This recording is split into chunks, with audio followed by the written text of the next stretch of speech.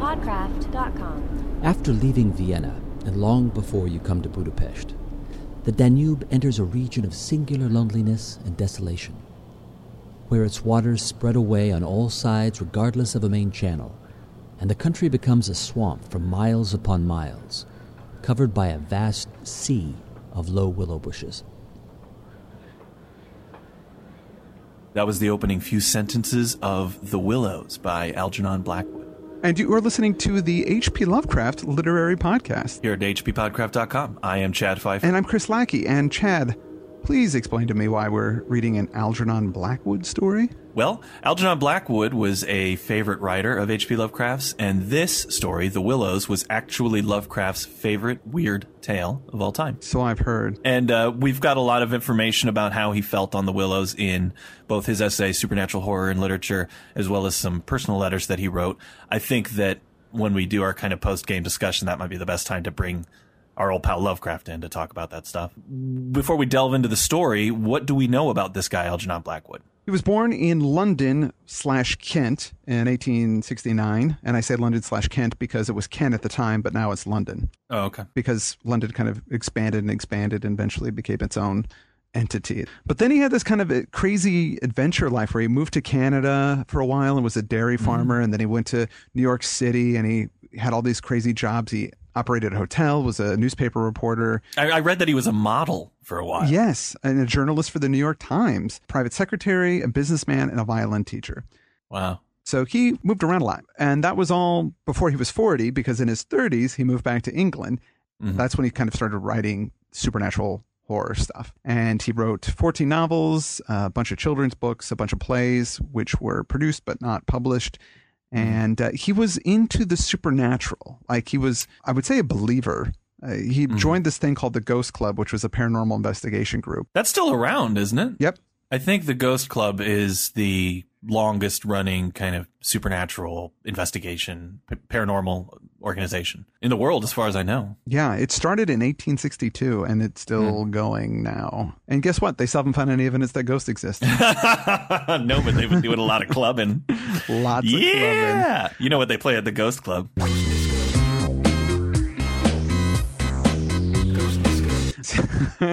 And he was also a member of the Order of the Golden Dawn. Yeah, right. Now, you had spoken about Arthur Machen, who is Blackwood's contemporary, was involved in that stuff, and so was Blackwood. He wrote a lot about thinking that there was something beyond our world, and there was some things we couldn't sense, and he believed that there was this expanded universe that by kind of broadening your consciousness, you would be able to tap into that. And it's very kind of new agey sort of stuff, not too dogmatic. I think it was just kind of, there's something more out there, and he tried these different things to see what he can find. Right. I think he's somewhere between total mysticism and complete rationality. It's like, yes, there's supernatural in the sense that there are other natural things that we just can't perceive. Yeah. It's not like somebody put a curse on you and you become a werewolf. No. And then the ghost of the werewolf terrorizes him. You know, that's not the stuff that he believed in necessarily. More that almost a from beyond or great God Pan idea that there are other natural forces at work. Right. Sometimes we feel them, but we can't understand what they are, which is a lot of what The Willows is about. And that only if we could open our perception a little bit, we would be able to glimpse them. Yeah, exactly. He lived quite a long time. He didn't die until 1951. So he outlived Lovecraft, actually. And he had a stroke is what he finally died of. Well, he had a number of strokes. But he did a number of like radio readings of his work. I mean, he was kind of a performer as well, right? Oh, yeah, absolutely. You know, there's one interesting thing about him, too, which is that he was never married. He never ever found any wife, but they said that he was a very fun person to be around. Mm-hmm. And I wonder if he was gay. That's possible. And a lot of people say, well, you know, what difference does it make? And me being a very liberal kind of guy, you know, it's like, of course, who cares if he was gay? It doesn't matter. So like, well, no, it doesn't matter to me. But if you were living at the turn of the last century and were a gay person, you had a much harder life to live. Right. You couldn't openly be gay. In fact, it was, I'm pretty sure, illegal in England and the United States at the time. So you had this sort of feeling that either you would have to suppress or become part of a secret society where you could live the way that you wanted to live. Yeah. I think that would inform a writer's writing. Yeah, I think so. I mean, well, it's sort of like with Lovecraft, where you had stories where the two protagonists were like two men who lived together kind of closely and shared everything. And and in here, you have these guys who are really good friends. It's just the two of them, and they and there's some we'll talk about it later, but there's some affectionate language between the two of them. So, you might think about that in terms of it's just a way to read the text. Is this, what's this relationship about? And is it possibly of a sexual nature? But ultimately, it's not really what the story's about. Oh, so no. God, no. I think it's right for you to mention it, sure. But whether you want to put those kinds of lenses on the read or not, it's up to you. Yeah, exactly. The story stands as it does with that information or without it. So don't worry about it. well, this story, The Willows, is among one of, Blackwood is well known and quite revered as being a master of the supernatural tale, or the weird tale, which is what we cover here. This is his two best known stories are probably The Wendigo and this one, The Willows. This is a story that is very much about atmosphere. It's a long story. It would be kind of difficult to walk you through each shifting mood of the piece. I really think that this is one best read. Our synopsis can't really do much service to what is essentially the creating atmosphere. So we're just going to talk bare bones plot here with a little bit of commentary. I have to be upfront with you here, Chad. Okay. I don't like this story. Yeah, I was surprised at how strong your reaction was to it. It's one of the hardest things I've ever read in my entire life. Wow. Where I would read a paragraph and then go, I didn't read that paragraph. And then I'd have to reread it, and then I'd go to the next paragraph, read it, and then go, you know what? My mind was wandering again. Doesn't appeal to me at all. It just didn't capture my imagination. It didn't, nothing. For me, it left me completely dead. Keep that, not in a cool way, like dead, oh, my soul is crushed. Just dead as I'm bored out of my mind. Really did nothing for me, except when I heard our reader, Lance Holt, giving it a read there in the beginning. That was amazing. Well, see, now you start to get the feel of it. I actually like the story quite a bit. So it could have been perhaps that I've read The Wendigo before. I knew what I was in for in terms of language. And it's a very languorous text. It takes some time to get through. But I enjoyed it. I read it in a couple settings. I read it late at night, and it had that night ocean kind of feel to me. I just but see, that night ocean I loved. I mean, well, I shouldn't talk about it, because it's not that I'm against the weird tale. I'm just against this weird tale. So no, exactly. I think we should discuss that more at the end. But I just want to be upfront. If I'm jumping on it, people know Chris doesn't like this story. Yeah, that's cool. Well, I'm here to defend it because I did like it. So that's good. Now, in the opening where we did hear our friend Lance Holt, we're so glad to have him back on the show. Reading the first few sentences, we kind of set the scene. The Danube River, it's this long, beautiful river that cuts through Central Europe, cuts through all kinds of cities, both modern and ancient, huge tracts of wild ecologies. This is the turn of the century. And we've got these two explorers who are taking this canoe trip. They're buddies. Our narrator guy, I think, is Canadian. I don't know why I think that, but I don't remember them saying he's Canadian, but the other guy is Swedish, or at least that's what the guy calls him, the Swede. Yeah. He calls his buddy the Swede. Which is a cool nickname.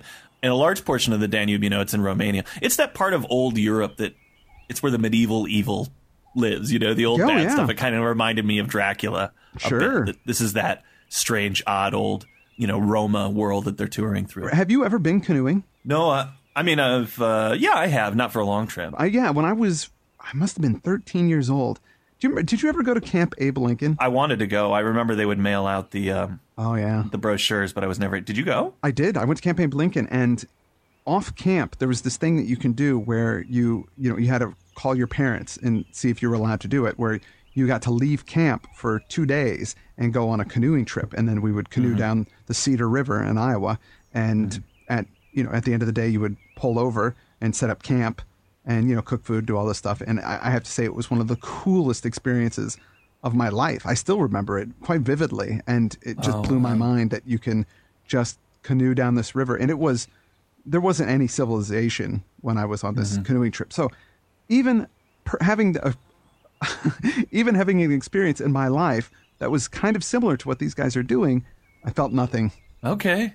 See, man, that sounds great. I wish I had taken a canoe trip like that. It was so cool. Mostly it was just, training in lakes and little races and things like that. But I camped a lot, especially when I was a teenager. And so I mean, it did connect with me on that level. But now where they land in this canoe trip, though, is quite foreign to me. And it's quite alien to them as well. It's a very particular environment. It's almost swamp-like, right? It's a giant marsh.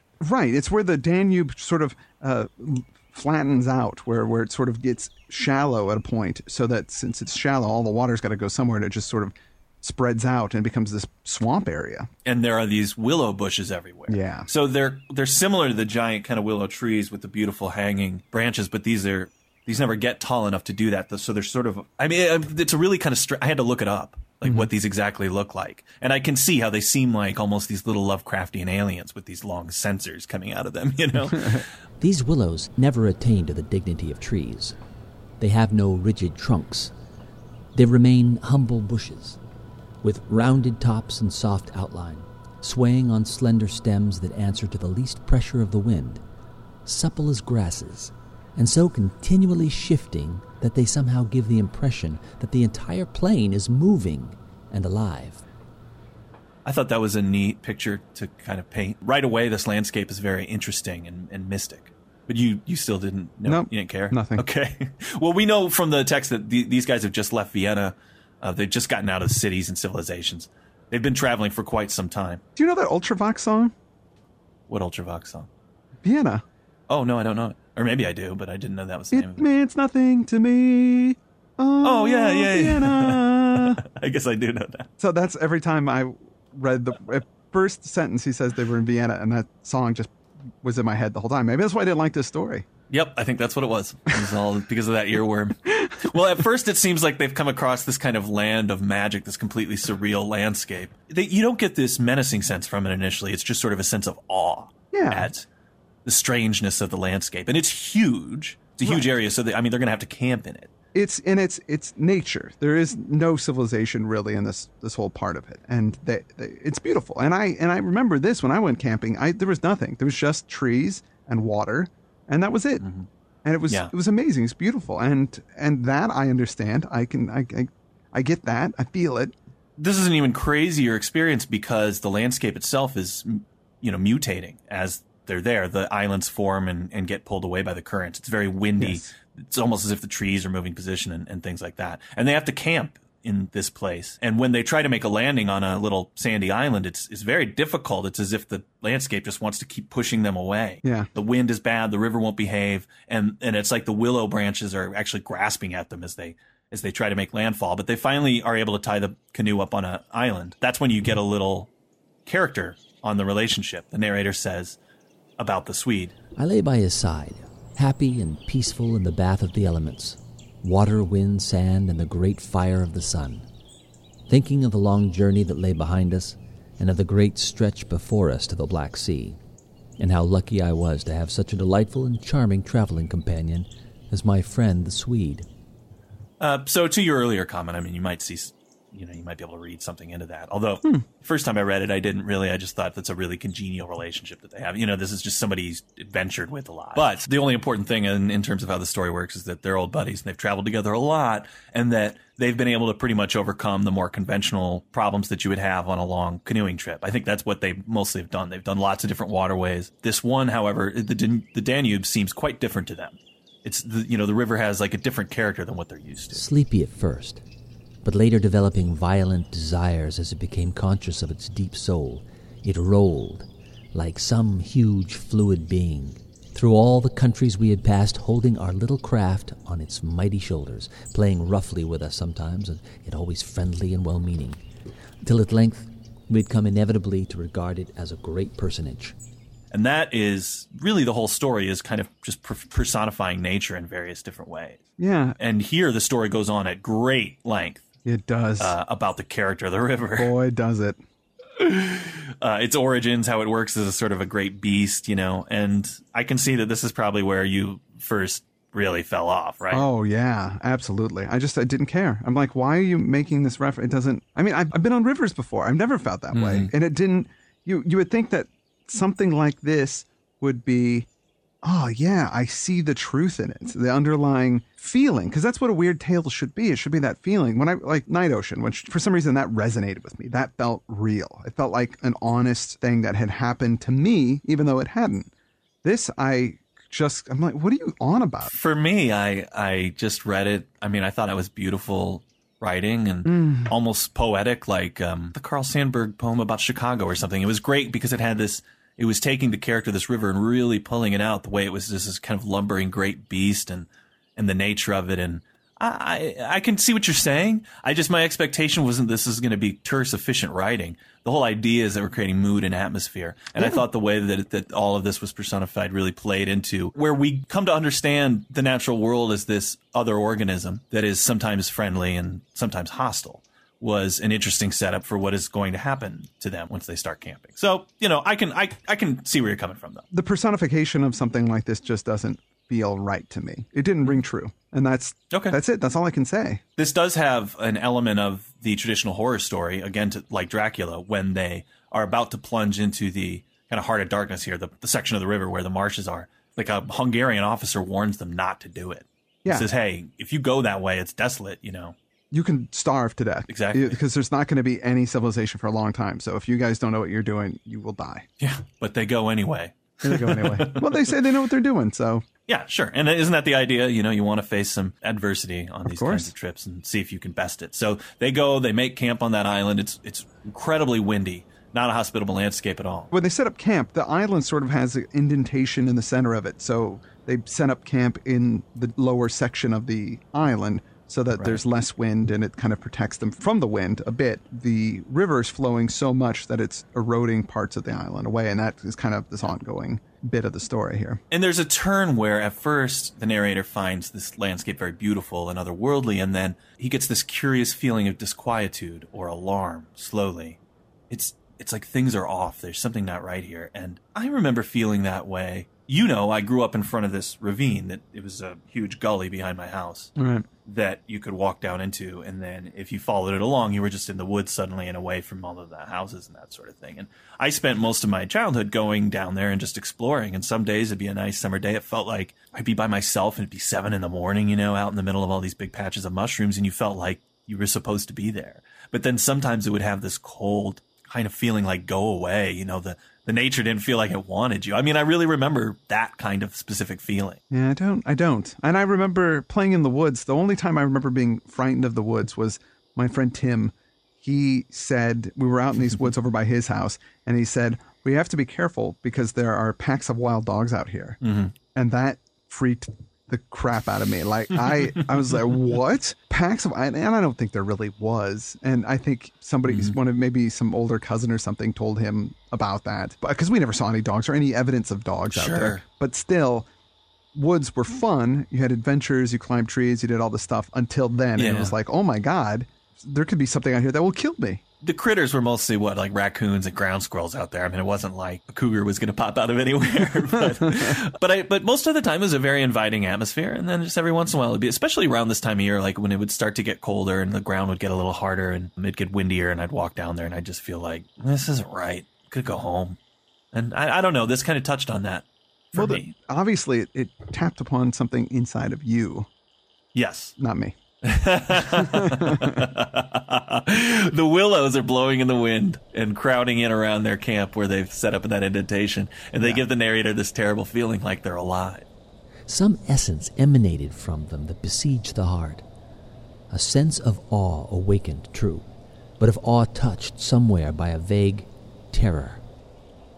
Their serried ranks growing everywhere darker about me as the shadows deepened, moving furiously, yet softly in the wind, woke in me the curious and unwelcome suggestion that we had trespassed here upon the borders of an alien world, a world where we were intruders, a world where we were not wanted or invited to remain, where we ran grave risks, perhaps.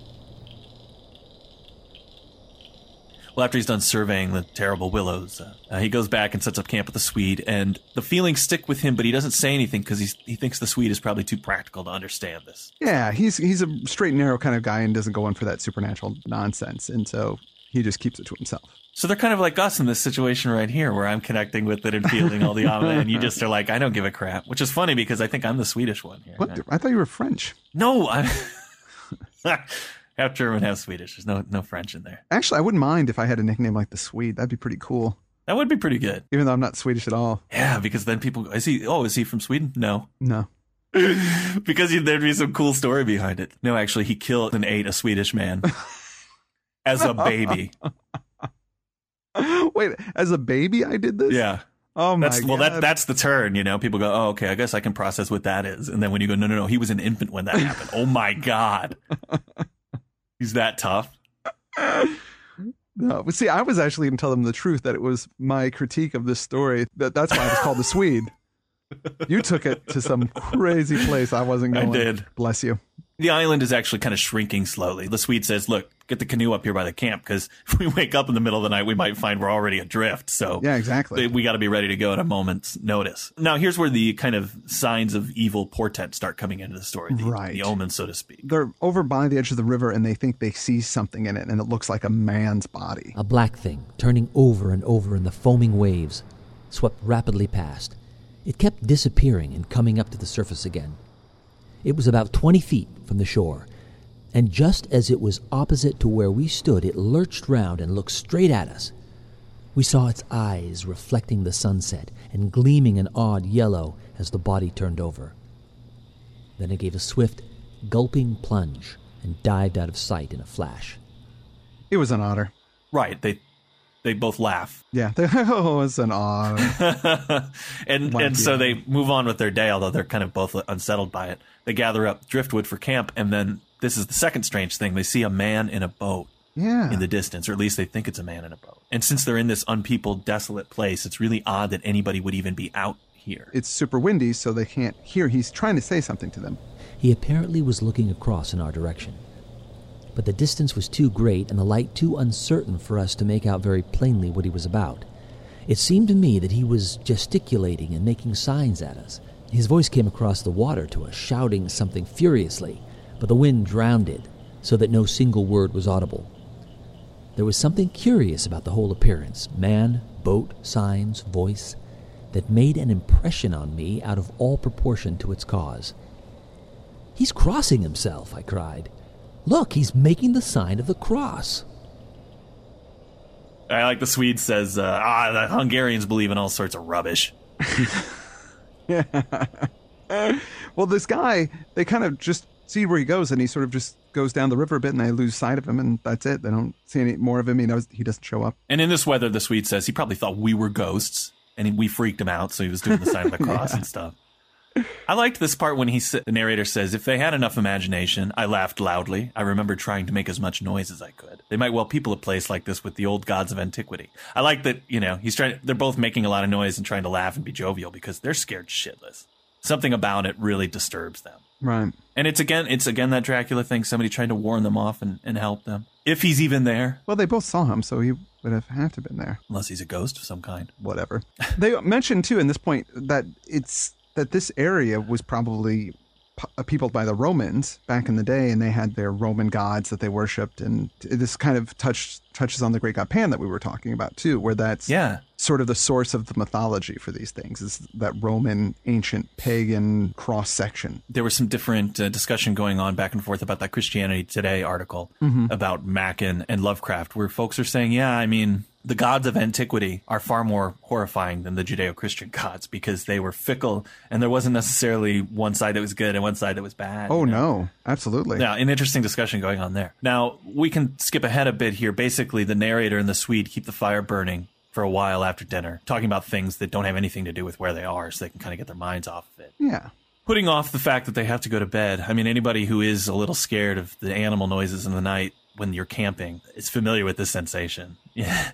You don't really want to settle down because then suddenly everybody has to get quiet. And there's that moment, especially if these guys are sharing a tent, but it's an odd feeling, especially when you're in a couple of separate tents with people when everybody goes to bed, because you are close enough to get together where you would hear each other. Mm-hmm. Everybody's quietly going to sleep and the world around you is making noise. It's pretty strange. Eventually the narrator says, we got to hit the sack. He gets up and he walks off for a moment, and the feeling that they are completely unwanted in this environment hits him very hard. And in fact, he almost loses his balance when a piece of the island bank he's standing on gives way. Yeah. And then we end the chapter with a jump scare, actually. He grabs some firewood and he turns to go back, and boom, the Swede is just standing there.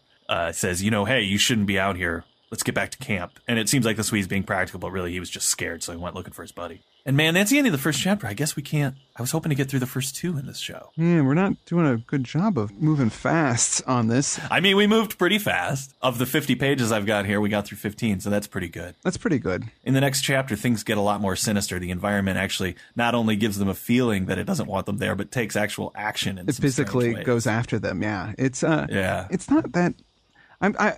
We'll talk about this as we approach the end of it, and maybe I'll have a better understanding of why this story doesn't work for me. But I still don't know what's wrong. There's got to be something wrong with me. Everybody loves this story. No. Lovecraft loves it. Joshi loves it. Why don't I love it? I don't understand. Maybe I'm being too nice about it. I completely identify with I mean, like I say, I read it in a couple of settings. The first time I started, I was like, oh man, this is long. And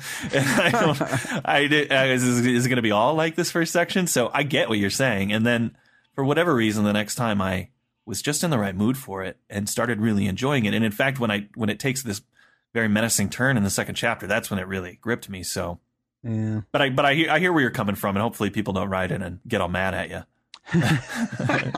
Because that's entirely possible. I'm sure they will. Well, hey, if people want to get mad at me about something, I totally hate Harry Potter. So there you go. Yeah, I know. I do too. Get mad at. Oh, you hate Harry Potter as well. I mean, hate's a strong word. I'll tell you this. It's all just derivative and boring to me. I mean, I don't really get it. Exactly. Why it's so popular.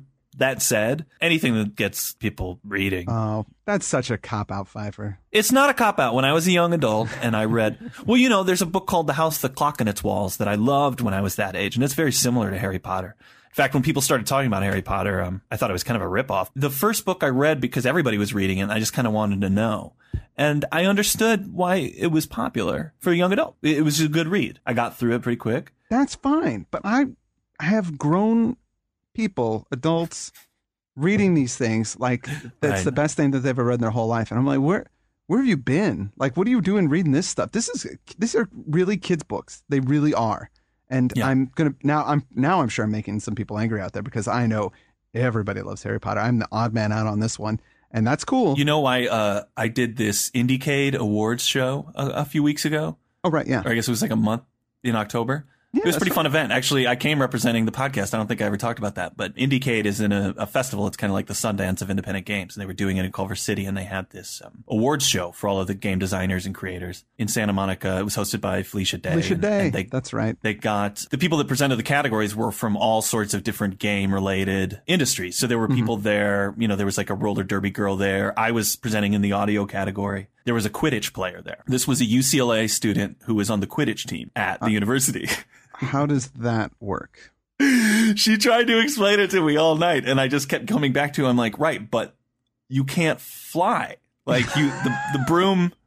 Are you telling me that you guys are all running around on a field with brooms between your legs? Because then I kind of want to go.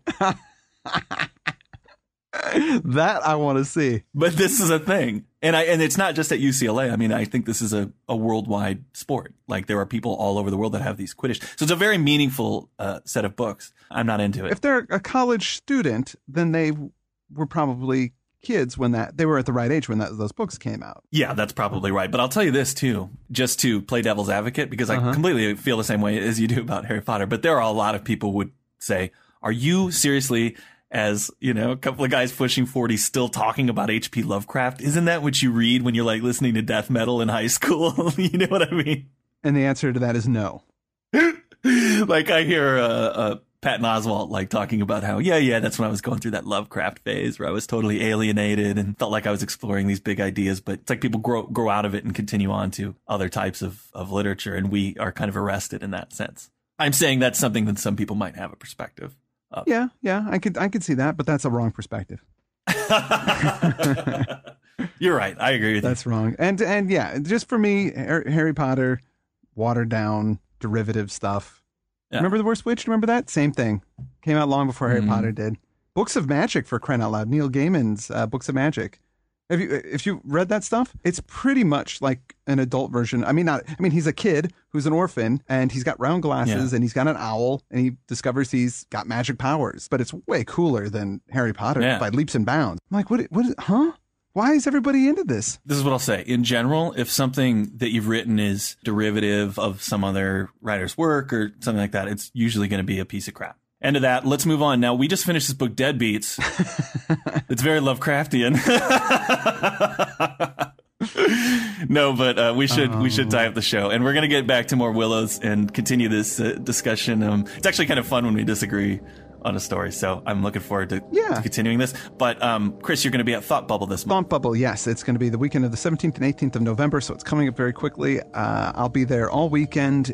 In the book, it says I'm only going to be there on Saturday. Wrong. All weekend I'll be there. So please come by the table. I'm one of the names that you need to get. There's like some sort of scavenger signature hunt. I'm one of the names, so if you come get me, I'll sign your thing, and then you could get a prize or get into a raffle. I don't know exactly how it works. And you can get Deadbeats. It'll be in your hands. You will actually get a copy of Deadbeats before Chad Pfeiffer will get a copy of Deadbeats. That's correct. If you buy it there, you will know what that physical book is like before I see it. I can't wait. Yeah. I want to thank this week's reader, Lance Holt, again doing a fabulous job. Taking care of this story that everyone loves but me. I don't think that's true. I think I've read on the forum some people completely agree with you on Really? this stuff, so. Oh, that's amazing. Okay, great. Good. Well, I'm glad that I'm not alone. I feel much better about things. Stick to your guns. Okay. Don't let us beat that opinion out of you. I think not going to happen. We'll talk more about that next week. All right. I'm Chad Pfeiffer. And I'm Chris Lackey, and you are listening to the H.P. Lovecraft Literary Podcast. At hppodcraft.com.